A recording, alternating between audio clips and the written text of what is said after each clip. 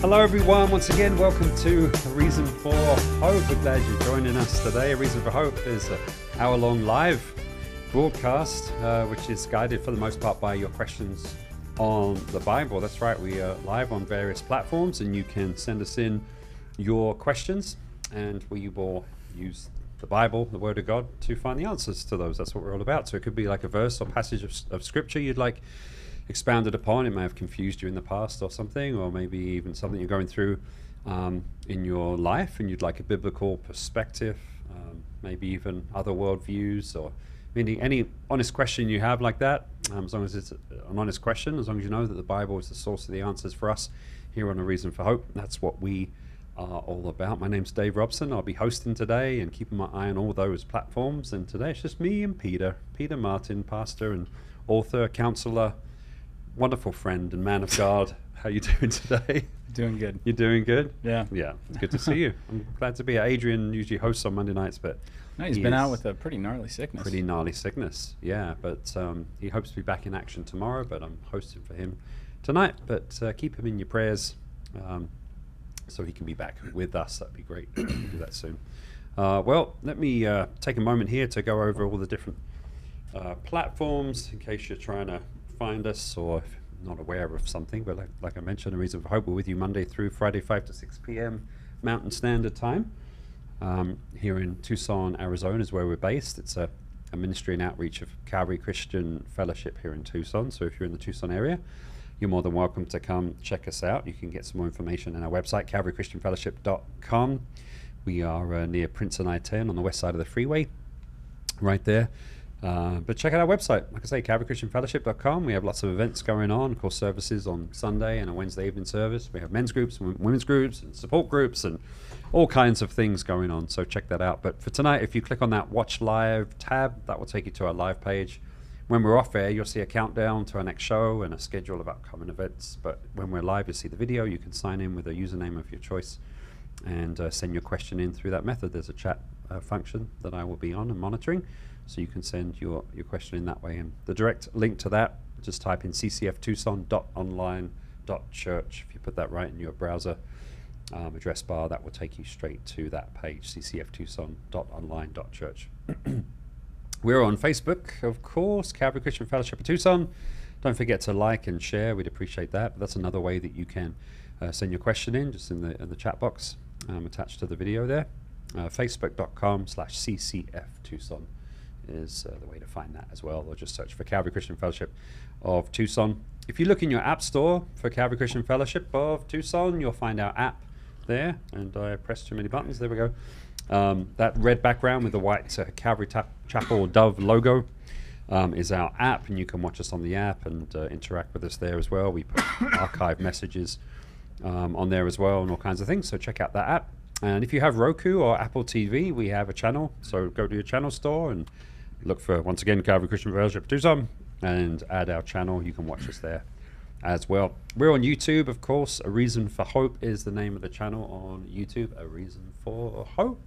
That's a great place to go to catch up on archived shows as well. Whenever we've been live, if you go to that live tab, it will they're automatically archived there. So if you missed a show or want to recap on one, or even check out services here at Calvary Christian Fellowship, that's all under that live tab right there. And of course, we're actually live there as we speak. Don't forget to like and subscribe and click on the notification bell. We'd appreciate that support if you've been blessed by this ministry. So A Reason for Hope on YouTube.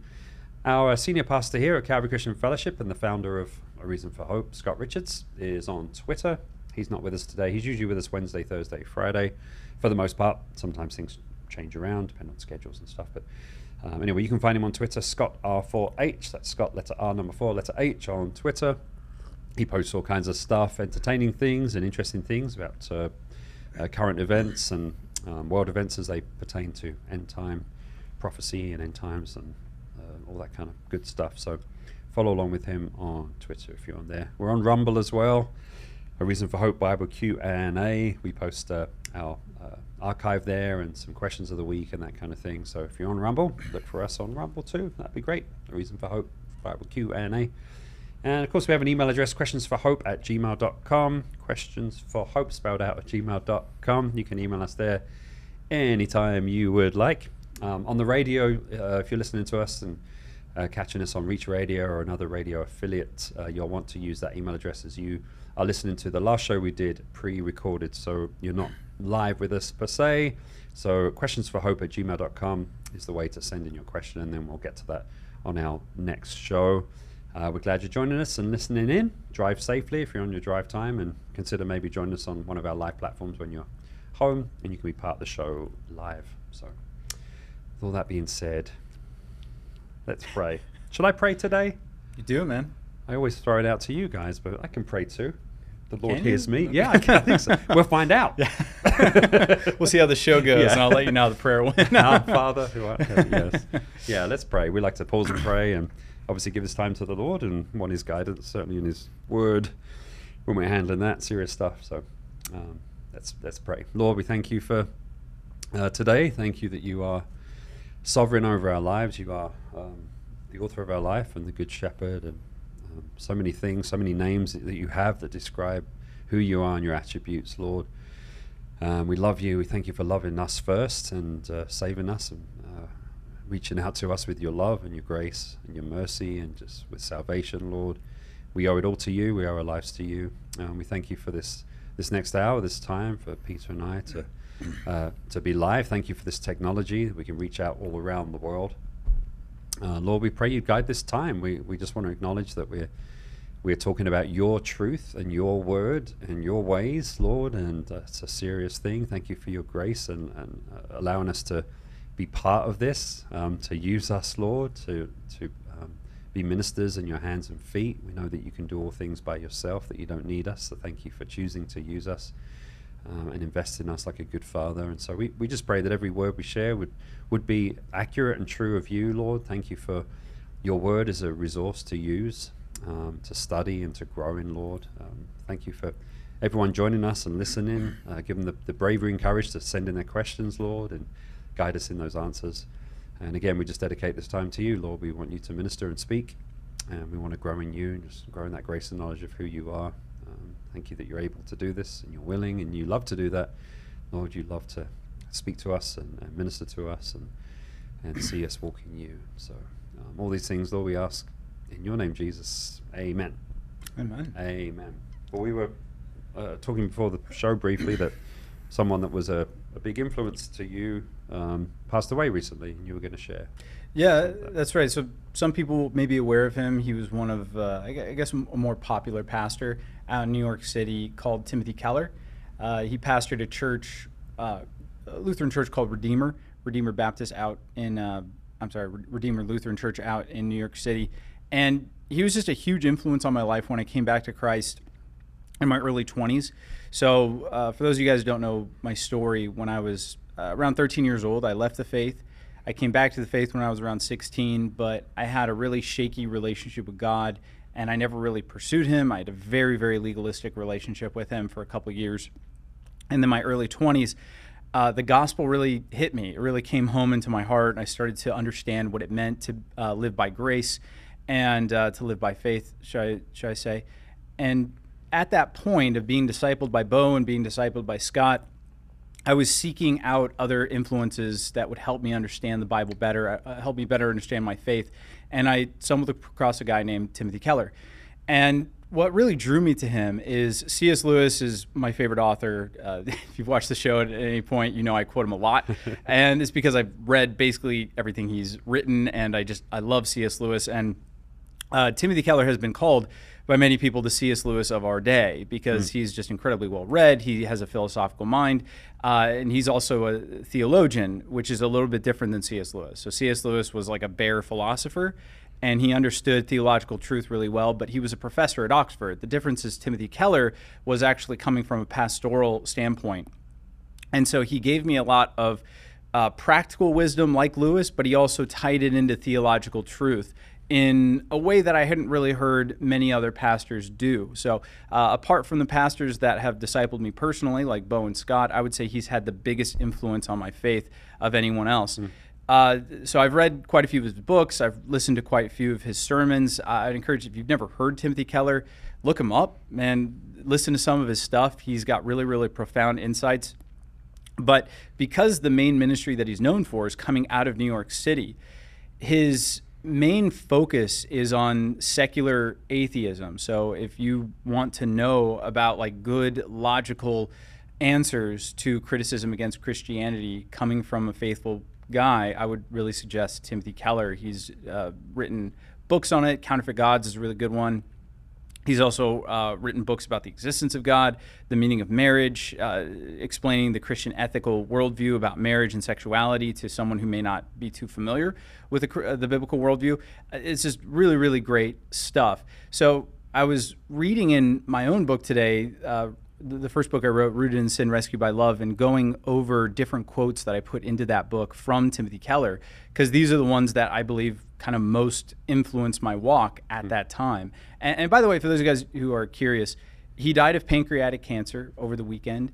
He died at, I think, 72. So be praying for his family, be praying for his church, because obviously 72 to a young guy like me might sound very young. I mean, it sound like ancient, but it's actually, it's not that ancient. And if you see videos of him, even just like last week, he definitely did not look like he was on death's door. He was very vibrant and lively. So definitely a tragic passing for sure.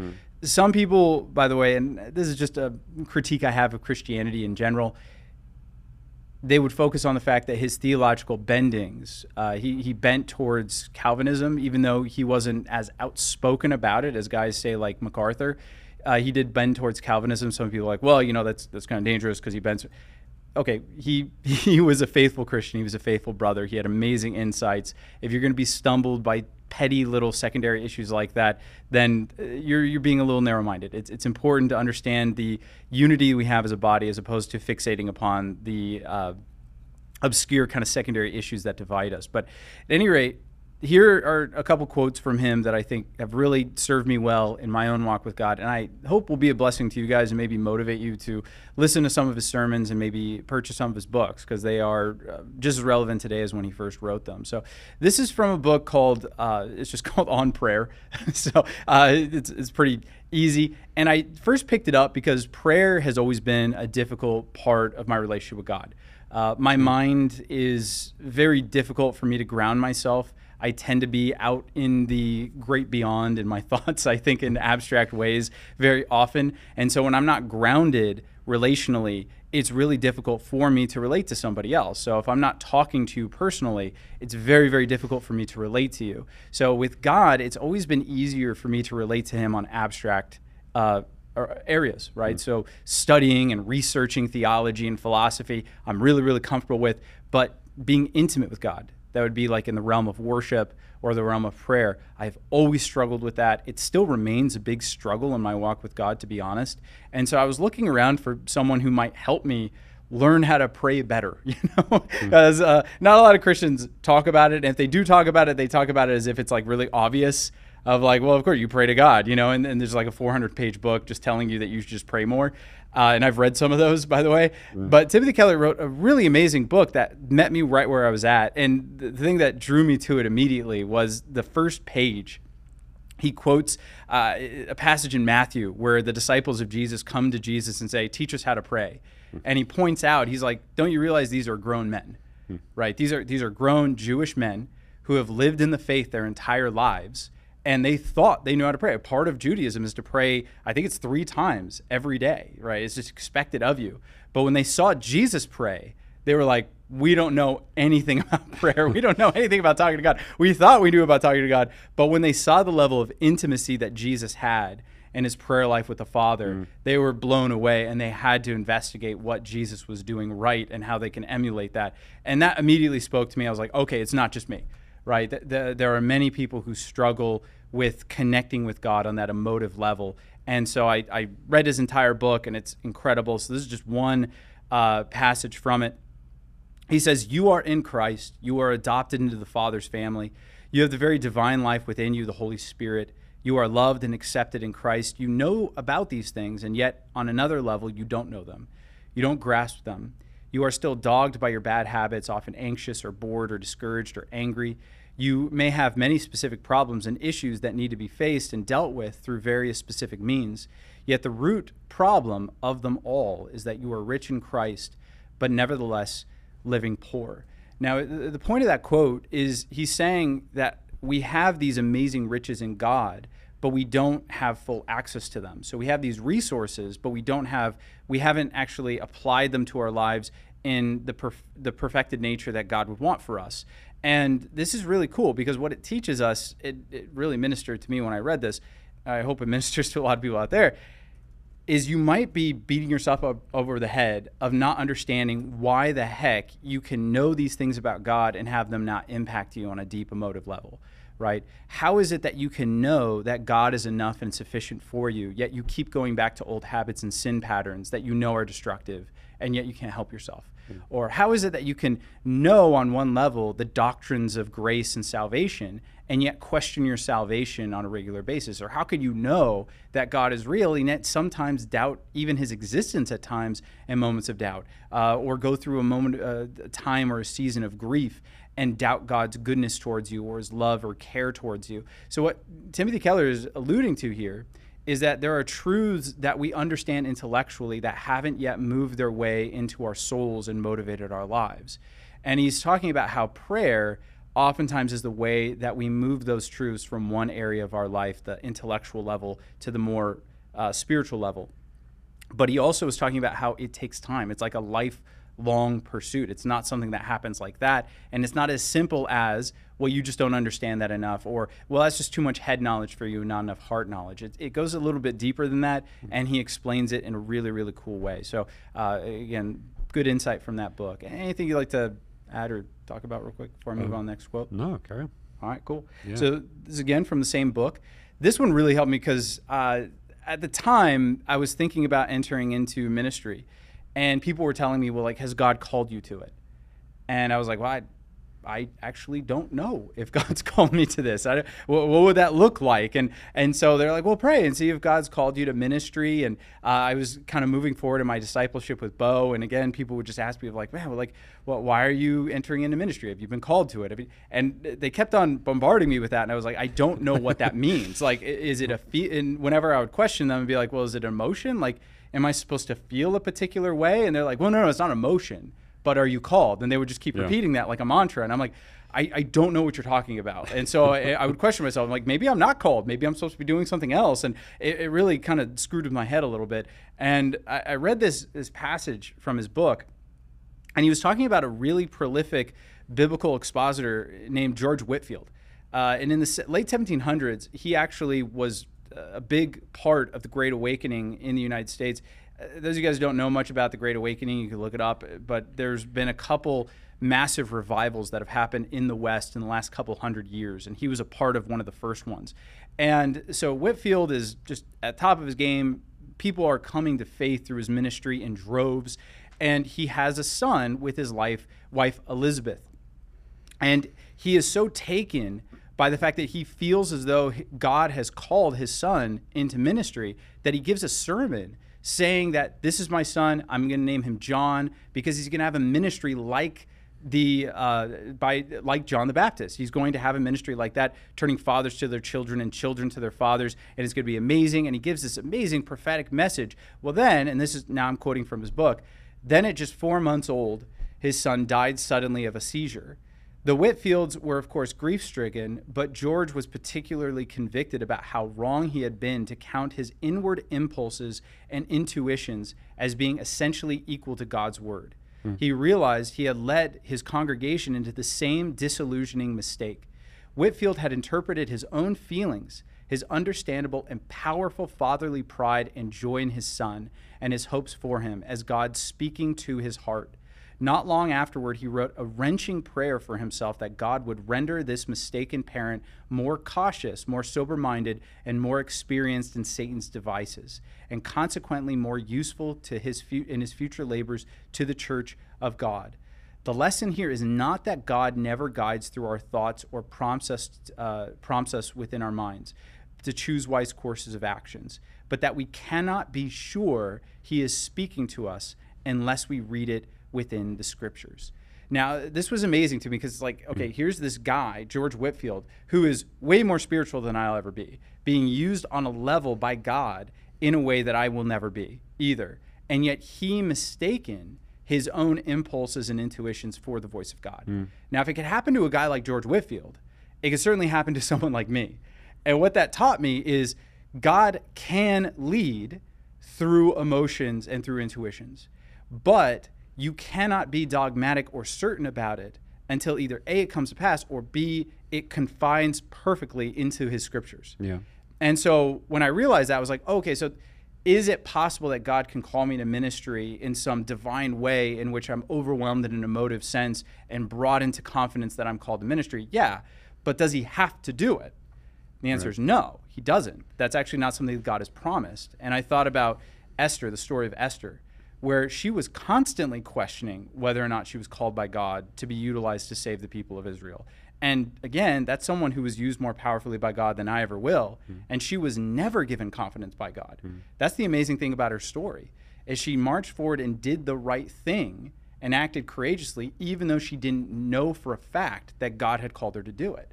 So in other words, she could have been walking into her death. That's why we admire Esther so much. She could have been walking into her death, but she didn't. God was for her. So that really helped me as well. It was like, okay, being in ministry is something that I am gifted at. It's something that God has given me gifts to do. The people in my life believe that I'm called. They're feeding into me, investing in me. So isn't that enough? Or do I need this like deep emotional experience in order to know that God's behind me? And I realized after reading this, like, I don't need that. I'm going to follow what I believe is right. And if it's wrong, then I will seek to be humble enough to hear otherwise from God. So that was really impactful for me, and it helped me a lot. Anything you'd like to add to that or talk about? I mean, it might be a whole other day to discuss, but it's something recently I've been looking into, just how, like you're talking about, how does God lead us? I listened to a message recently, and the guy was sharing, I forget his name right now, but well-known teacher, preacher, Bible teacher. He was saying there was a story that he had of a train, a public transport he used to take, and there was a guy that he would see like every day, and he started talking to him one day and shared the gospel, and he came to know the Lord. And he realized as he started to tell people this story, he added in like, and the Lord spoke to me and said, go speak to this person, and he said that's a really dangerous addition, because God didn't speak to him necessarily like, go speak to this guy. Like, God tells us in the word that we need to just share God doesn't have to say, oh, by the way, Peter, I want you to share the gospel, that's a given. And we've already been given that instruction. We don't need an emotional or audible or any other sort of feeling. And he said, it's dangerous when we start to frame things that way. One, he was talking about how pagan some of these things can be, but also people listening would be like, well, I've never heard from God, go speak to that person. Like, I don't get that. And I guess I shouldn't be sharing, or I don't need to, or something wrong with me or whatever. But so I don't know, that's beautiful what you're sharing, that even though you maybe weren't this emotional kind of, person with the Lord, there's other ways that he speaks to us. And even Pastor Scott said the other day, again from the pulpit, like 99.9% of God's will for our life is revealed in the Scripture. Word. Already there. He tells us how we ought to live our lives, and then we conform our lives to it, right? So this is a concept that we find in the Bible, and Timothy Keller was, again, very good at this. If you struggle with God's leading within your life, I encourage you to listen to his series on the book of Proverbs. And what he talks about is that the majority of the Bible is actually about wisdom. It's about becoming the right kind of person so that you make the right decisions. And the analogy he uses is like, okay, well, if you have, like right now, my daughter's 3. So she needs my permission to do literally anything, right? There's nothing in her life in which she doesn't need my permission. She needs permission to eat. She needs permission to sleep, to go to the bathroom. But if she's 20 and she's calling me for permission to eat, someone, if you were listening to that, if I was on a phone call with my 20-year-old daughter and she's calling me to ask me if it's okay to eat or sleep, you would be like, something has gone seriously wrong. And that parenting relationship. And the reason why you would assume that, and you would be right, is because I haven't raised her to be wise. I've raised her to be dependent upon me. And God is actually raising us to be wise. One of the most misinterpreted passages is in James chapter 1, where he says, if any of you lacks wisdom, let him ask of God, and he will give liberally and without reproach. The word that he uses there is the Greek word Sophia. It's the word for wisdom or discernment. It's not the word for knowledge. So in other words, the way that some people read that passage is, if I lack knowledge, if I lack information, if I don't know what to do in a particular situation, I'll ask of God and he'll tell me what to do. But that's not what James is saying at all. He's saying the opposite. He's saying, no. If you lack wisdom, if you lack discernment, ask of God, and he will make you into a discerning person. That's his goal for your life. If he just wanted to give you information, he could do that easily. He could just tell you what to do, right? And again, you're at the stage of parenting right now where you're transitioning between telling your kids everything to do and saying like, okay, well, I need to actually take a step back and let them make a decision that I might not agree with and let it blow up in their face and then hopefully they'll learn from it. But it's that difficult kind of letting go phase of parenting where, again, you're seeking, do you want your kid to be right or do you want them to be wise? Right. So if you want them to simply be right or do the right thing, you can stop them forcibly. But if you want them to be wise, sometimes, depending on the level of error they're about to commit, sometimes the best parenting is letting them do it and letting them learn from the consequences. And that's a terrifying thing to do. So he's really good at showing that. And that's so important because the Bible doesn't contain, instruction for every single circumstance that we're going to face in our lives. So it's easy to find loopholes. Well, it doesn't specifically say that I shouldn't, Instead of, I love what you're saying, just growing in wisdom and also just the character of God and what he expects from us and be able to move in those ways to where you don't need detailed instruction. You're like, well, that just isn't something that would glorify God, or that isn't something that, that fits into, my purpose and that kind of thing. So it makes sense. All right, so I'll just do two more quotes. This one helped me understand courage a little bit better. So he's talking about the book of Acts. And by the way, this is from his book, Prayer Again. He's going through the book of Acts, and he's talking about Acts 2, where the apostles share at Pentecost. And he says, the apostles, went out and spoke the gospel in public with such a wonderful lack of self-consciousness that some thought that they had too much to drink. But their boldness was unlike being drunk in the most important respect. Alcohol is a depressant. It deadens parts of our rational brain. The happiness you may feel when you are drunk comes because you are less aware of reality. The Spirit, however, gives you a joyful fearlessness by making you more aware of reality.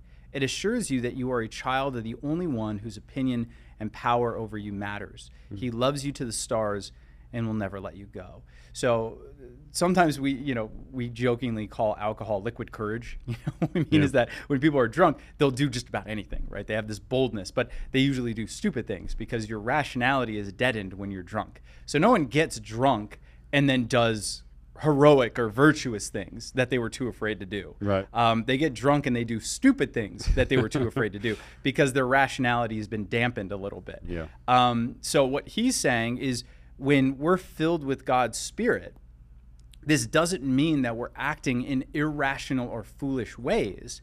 It means that we're doing the rational things that we've been too timid to do, right? So oftentimes we talk ourselves out of the right thing because we're afraid and we're unwilling to acknowledge that fear. What he says is God is working inside of your heart and mind not to deaden the fear, not to make you less aware of the danger. He's like, actually, the fear is a good thing because that means that you're smart enough to know that there's danger here, right? Anything that's worth doing in life is going to have a level of danger attached to it. What faith does is faith allows you to be aware not only of what the danger is that's right in front of you, but also what the prospective reward or benefit is on the other side. So the passage that he seems to be heavily alluding to is 1 Peter chapter 4, where Peter says, therefore, let us arm ourselves with the same mind that was in Christ, who, for he who has suffered in the flesh has abstained from all sin. Now what he's saying is, when Jesus went to the cross, he was very aware of what was awaiting for him when he went to the cross, right? He was aware that he was going to die and he was going to bear all sin. And how much fear did he experience in the knowledge of that? So much fear that he started to sweat blood, right? But what enabled him to get on the cross was not deadening his fear. It was an increase of his understanding of reward. So when the angel came and comforted him in the garden, it's not that he alleviated Jesus of his fear. It's that he encouraged him in understanding more clearly and precisely what the reward was that he was pursuing. And Peter is saying, that's what we need to do, right? If you want to abstain from sin, if you want to be a righteous person, a virtuous person, you don't need to be less aware of the goodness of sin, because sin is good in for a time. And you also don't need to be dead into your fears over doing the right thing. What you need to be aware of is you need to be more aware of the rewards that are placed within a relationship with God. That's what you need to be aware of. That's what's going to give you courage to do the right thing. One last quote. This is from a devotional that he has out called The Songs of Jesus. It's a devotional through the Psalms. God removes our objective guilt so it can't bring us into punishment. And he removes our subjective shame so we don't remain in inner anguish. The happiest, most blessed people in the world are those who not only know they need to be deeply forgiven, but they have also experienced it. So something that Timothy Keller was amazing at, he calls his ministry Gospel in Life. And the reason why is because he has this incredible gift of bringing everything back around to be gospel focused. Right, so every single one of his sermons, no matter what he's talking about, he could be talking about wisdom or sexual ethics or whatever, politics even. At the end of the sermon, he's always going to bring it back to how the gospel affects our perspective on these things. So what he'll do in a sermon is he'll give a perspective of it. Here's a worldly perspective of it. Here's kind of a religious perspective on it, and then here's a perspective that you can only gain through the gospel. And he was really, really good at that. So he's talking in this section about, here's the worldly perspective of what to do with guilt. Ignore it. Here's the religious perspective of what to do with guilt. You try to earn your way out of it, right? You try to work your way out of it through good deeds. Here's the only way, here's the perspective that you can only get from knowing the gospel, that you are deeply ensconced in sin, but that you're also deeply loved by God to the extent that he died in your place, right? That's the answer for guilt. So he did that with everything, and it's an incredible facet of his ministry. Yeah. Wow. So anyway, Awesome. Again, he'll be sorely missed. Yep. And again, be praying for him. Praying for his family. He's good. He's in heaven. Right, yeah. But be praying for his family. Be praying for his ministry.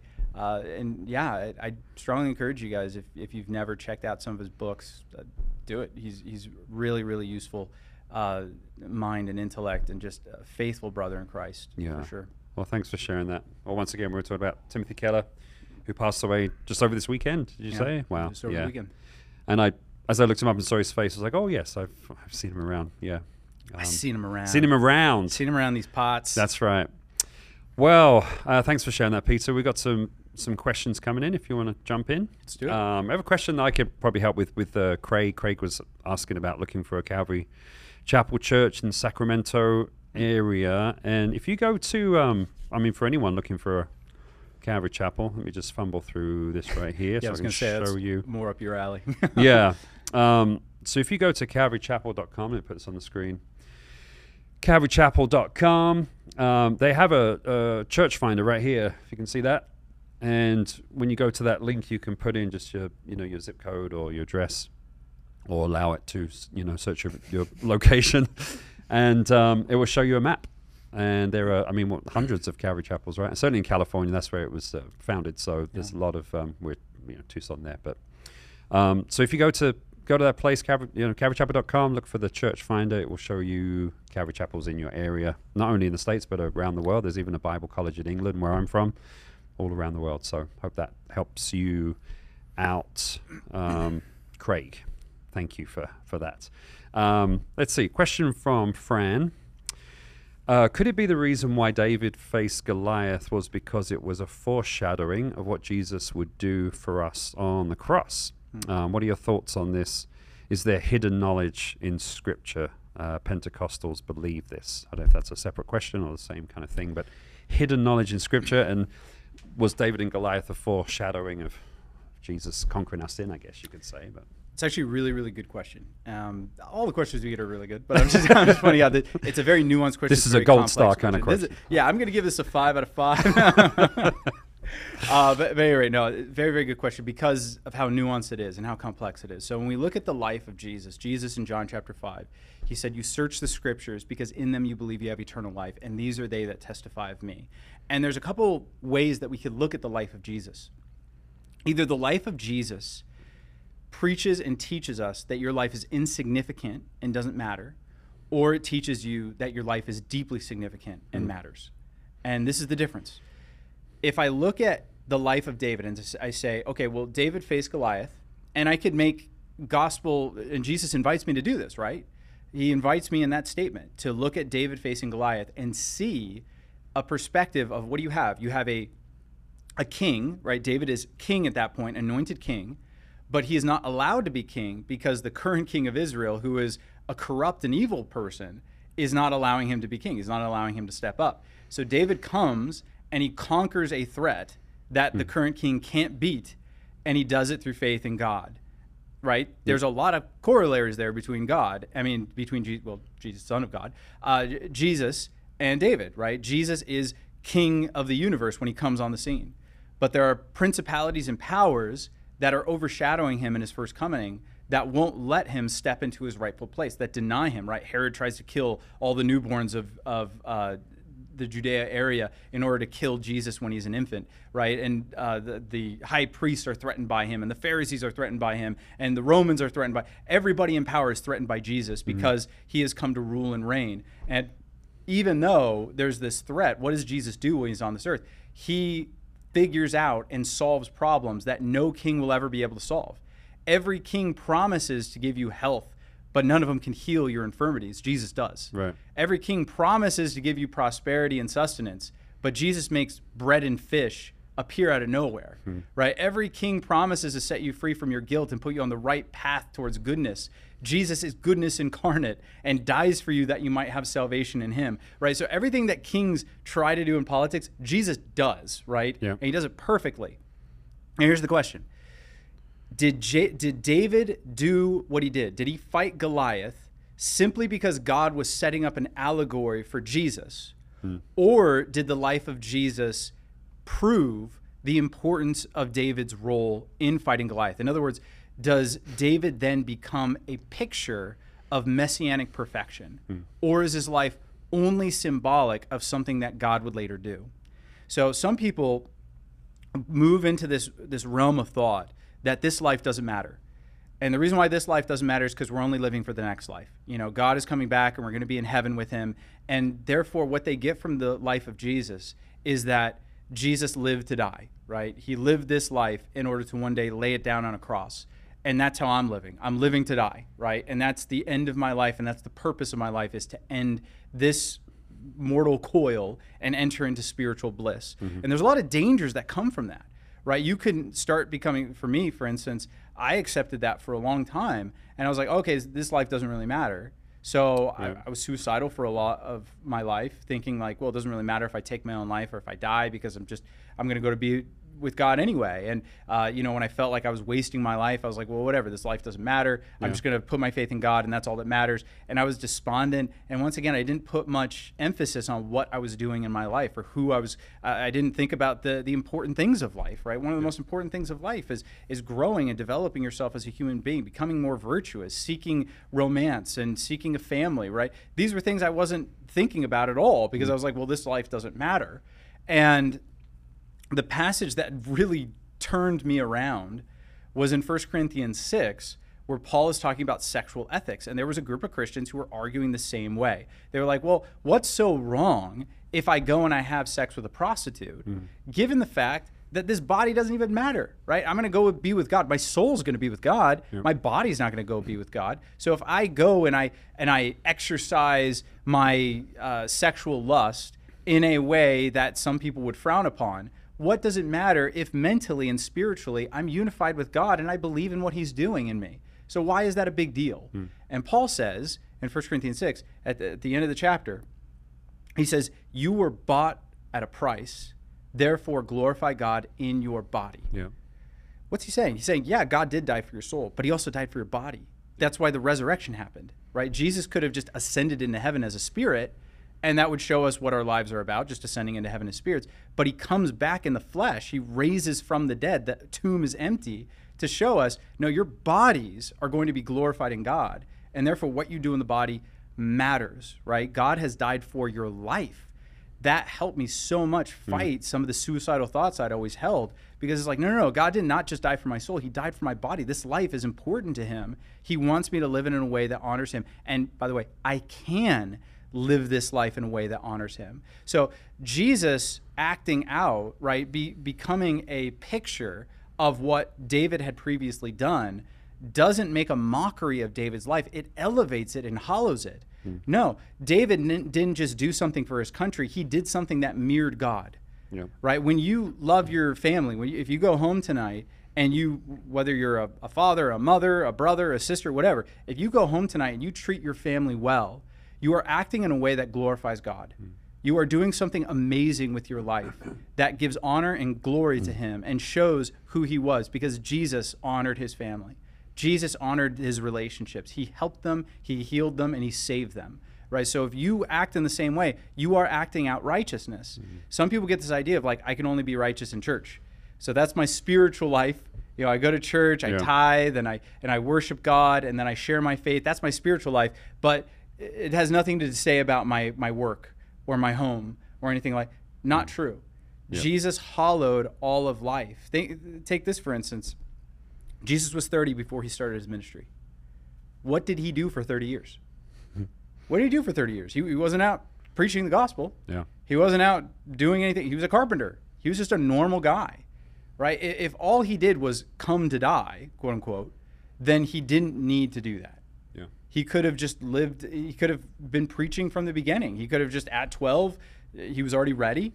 The people were accepting him. He could just become a spiritual leader at that point and then just preach until the day he died. He didn't do that. He lived a normal life. He took care of his family. He took care of his community. He fed into the people around him, and then he put that life down, right? Your life matters. It matters a lot.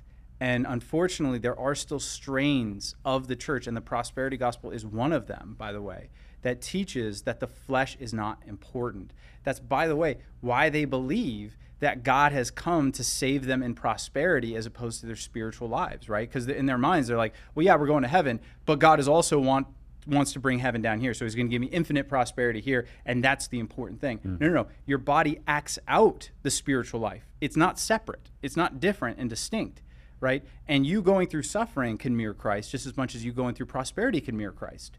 And therefore, God has organized your life not necessarily to give you a prosperous life, but to give you a life that will honor him. Because your body matters and your life matters. And that's the important thing. It's not what kind of circumstances I'm in that make the difference. It's what I do in those circumstances that make the difference. Yeah. Right? Yeah. Very good. As far as hidden knowledge in Scripture, Fran was asking about that as well. I mean, I guess it depends on what you mean by hidden knowledge. I know as I've walked with the Lord and grown, there's things that were maybe hidden to me before that I see, but that's more probably about my growth. But I know hidden knowledge as far as, could it be like, I know some people, if you add up these numbers and if you da-da-da-da-da, then it tells you, I mean, people have tried to predict when Jesus is coming back and that kind of, that kind of hidden knowledge in Scripture. Yeah, there are ministries. I'm not sure if this is what you mean in your question. If you need further clarity, ask a follow-up. But you're right, Dave. There are various ministries that go out and they say like, oh, you could figure out the meaning of your life by adding up certain numbers, or you could figure out when Jesus comes back if you add up certain numbers, or I've calculated and figured out that the current world events that we're in right now were predicted in the Bible because of this passage plus this passage equals that passage.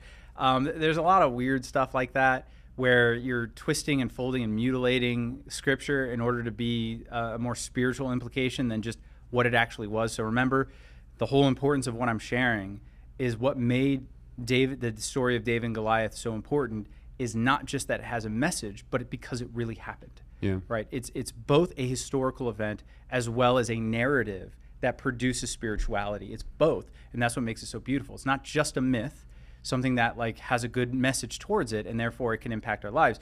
And it's also not just history; it's both. Right. It's a narrative history. So the idea or concept of hidden knowledge, meaning like what you're talking about, of well, the Bible is very deep, and the narrative within the Bible is very difficult to understand, and it takes years and practical knowledge in order to understand the mysteries that are contained within Scripture. And I don't think we'll ever fully understand all of them. So there's that kind of hidden knowledge, but the hidden knowledge of like, well, no, God is actually hiding things in the Bible, kind of like the Da Vinci Code. If you hold it up to this light and you look at it in this way, then you're going to see some secret knowledge that no one else knows and no one else has seen, and it's going to blow you away. Right. And that kind of thing is obviously not true. But, Yeah. If you're talking about something else, though, please ask a follow-up. Yeah. Of course, we do. It's foolishness to the world without the Holy Spirit. I mean, that is in that sense. I'm thinking of ways it could be hidden. I guess it's hidden in that sense that, it's really when we receive the Holy, when we come to the Lord and we receive salvation and we're given the Holy Spirit, that it does suddenly make sense and these things start to speak into our life. I remember Pastor Scott the other day said something which was really good to know, because he's done studies on biblical languages, has degrees in that. He said he's yet to come across a verse where if you delve into I'm using that word again, delve into the original languages, that it would change the meaning, right. Which was really powerful to know, because someone like Pastor Scott, who can study in the Greek and the original language, is like, well, there's things I don't know, there's things I might not see the right way, and of course there's wealth of knowledge there and depth. But he said he's yet to come across something where, but if you read the original language, that changes everything. So that's good to know. Kind of brings some. Yeah, sometimes the original words can help bring clarity, but they never bring a different kind of clarity. Yeah. If you studied the context well enough and you knew your Bible well enough, any insight you can get in the original language, you could have gotten from these other tools. That you have. So good point. Which is good to know. It's encouraging for me, and for anyone maybe starting out in the Bible and they're just overwhelmed, and they hear you guys talk and like, I'll never have that kind of brain. Come and join my club. But well, thanks, Fran, for those questions. Again, if you can follow up if that didn't quite hit the nail on the head. Question from Vil about Onan and Er in Genesis, right? Where were Onan and Er killed? Are you familiar with that passage? I think it's later in Genesis, right? Yeah, so it's a really obscure story, and one that Bo likes because it has a very crude section in there. I'm not gonna say what's in there, but there's a very crude section in something that Onan does before he's killed. But how very childish of Pastor Bo. But at any rate, so those of you guys who don't know the story, Jacob, also named Israel later on, he had 12 sons. And one of his sons was a guy named Judah. And Judah ends up becoming the direct ancestor of Jesus. And Judah, in the beginning of the story, at the beginning of his story, he's just a mess of an individual. He's a complete mess. But he's living a life in which his father has favored Joseph over him. And he grows up with this incredible amount of resentment and bitterness as a result. And it's Judah who actually suggests to sell Joseph into slavery to Ishmaelites who were going to Egypt. So that was Judah's idea. He was one of the most vicious of the sons of Jacob. And at a certain point, after Joseph is sold off, Jacob never favors the other brothers as they wanted. So they thought like, well, once we get rid of Joseph, then he'll treat us the way we deserve as his sons. That never happens, right? Jacob continues to mourn over Joseph and still favors Joseph's memory more than he favors them as sons. So Judah becomes a father. He marries into not a great family or community, and he has sons that are incredibly wicked. And they're so wicked that God just kills them, right? We're not really told what is wrong with them, but if God kills you directly and you're a part of God's family, right, the patriarchal family, and you study the patriarchal family and the kind of stuff that they did, you know that he has a very high threshold for wickedness in the people he was using. So whatever they were doing, I don't want to know, right? The author of Genesis doesn't tend to shy away from details like that. Yeah. But if he shied away from details like that, it probably tells me that it would curl my hair if I knew exactly what these guys were doing. So he strikes his firstborn dead. Then the secondborn, Onan, there was a law at the time where if your brother died without having any kids, you were required as the next in line to marry his widow and to have a son in his name. And then that son would become the progenitor of your family. So the firstborn, remember, would become the next in line to inherit all the land and the wealth of the family. He would get the double portion, and he would be the next patriarch in line to rule over the family. So the idea is you would have a son, you would name that son after your dead brother, and then that son would then inherit what was due to the firstborn. Now, if you couldn't do that, right? So if you're unable to have kids, right, the wife is barren, or you only have girls, then it goes to you. So there's actually a pretty good incentive for the secondborn to not have kids with the brother's widow. And so Onan practices some family planning strategies, put it that way, and in order to prevent this from happening. And so God strikes him dead. So that's what's going on. And again, remember, it's not just about the resources. So kids, let that be a warning. Do not practice contradiction. No, What do we say? That's not the message. Just stay away from the whole thing. But so yeah, that was a part of his wickedness. But remember, God's intent is to have his Messiah come from Judah's line, specifically through Tamar, this widow of Judah's son. So essentially, through some other machinations, Judah ends up getting with Tamar, and they have a son, and that son becomes the ancestor of Jesus. But at any rate, what you see in Judah, and this is a part of his redemption story, is that he clearly is favoring his sons to the extent that even though his kids are literally being struck dead by God, he cannot believe that it's their fault. And so he blames Tamar, and he keeps blaming her. And then when he knocks her up through having sex with her in an illicit way, not a biblical term, right? When he when he knocks her up, when he gets her pregnant. If you study the original language, it says knocked up. The Hebrew is two. It's a conjunction of two words. It means no. So when he impregnates her through some illicit affair that they have without him knowing that it was her because she was wearing a veil, he immediately says, "Oh, I knew it. Here's this harlot. She's pregnant outside of marriage. She was supposed to be saved for my latter son." So he's like, take her and burn her. He's ready to literally set her on fire and kill her and her unborn child. So you see like the depth of depravity that is within Judah, that resentment, that seething resentment, that because he was passed over by his dad, he can't see the fault in his own sons. Which, by the way, is a good lesson. Sometimes we think that the greatest danger is becoming our parents. Sometimes becoming your parents is bad, but sometimes becoming the opposite of your parents is just as bad, right? So he didn't make the mistake of his dad. He didn't favor his sons. I mean, he didn't favor one of his sons over the other, but he did dote on his sons to such a level that he couldn't see wrong in his sons. And that is just as bad as neglecting your sons, right? Neglecting your children. Right. So good lesson from Judah. But yeah, that's what's going on there. That's the sin. We're not really told explicitly what their sin is, but it was bad, right? And that's enough for me. Yeah. and God killed them. Right. Wow. Well, thanks, Phil. Hope that helps you out. Thanks for your question and being part of the show. Got about 5 minutes or so left on the show here. Question from Mac D. He says, I struggle with sin that really messes up my prayer life. I think of how guilty I am and how weak I am and how hypocritical I can be at times, but standing up for truth is what sets me free. So not exactly a question, but we can certainly make a question out of that. I've heard that a lot, and even maybe in my own life where I feel hypocritical going to God in prayer when I know if there's something going on in my life or there's something I'm struggling with. Sometimes it keeps you from wanting to go before a holy God in prayer or kind of at all, and as I know you're part of Running Light Ministry, which is, it's a support group for those struggling with mostly sexual sin, things in that category. But you probably face that a lot as well. I imagine people like, I think, God, I'm disgusting. God, how can I come before God? How can I? So I don't know, is there a mindset or something you can speak into that? Yeah, I'm going to find a very specific passage, but there are two essential mistakes that you can make. Because here's the one that we tend to make, and it's the one that sounds like you might be making. Is virtue, is righteousness something that man is capable of in the flesh? Right. That's something we have to ask ourselves a question of. Yeah. Is it possible for you to live up to God's standards apart from the workings of the Holy Spirit? If the answer is no, and that should be pretty logical for all Christians listening, how do you expect to deal with your sin problem without the intervention of God's Spirit? Yeah.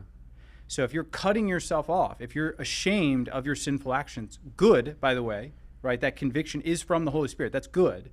But if that shame is preventing you from coming to God in humility and asking Him for help, it's no longer doing what it's supposed to be doing. Yeah. It's ensconcing you more in your flesh and teaching you, it's actually making you proud because it's making you believe that you're too bad to go to God, which is a form of pride.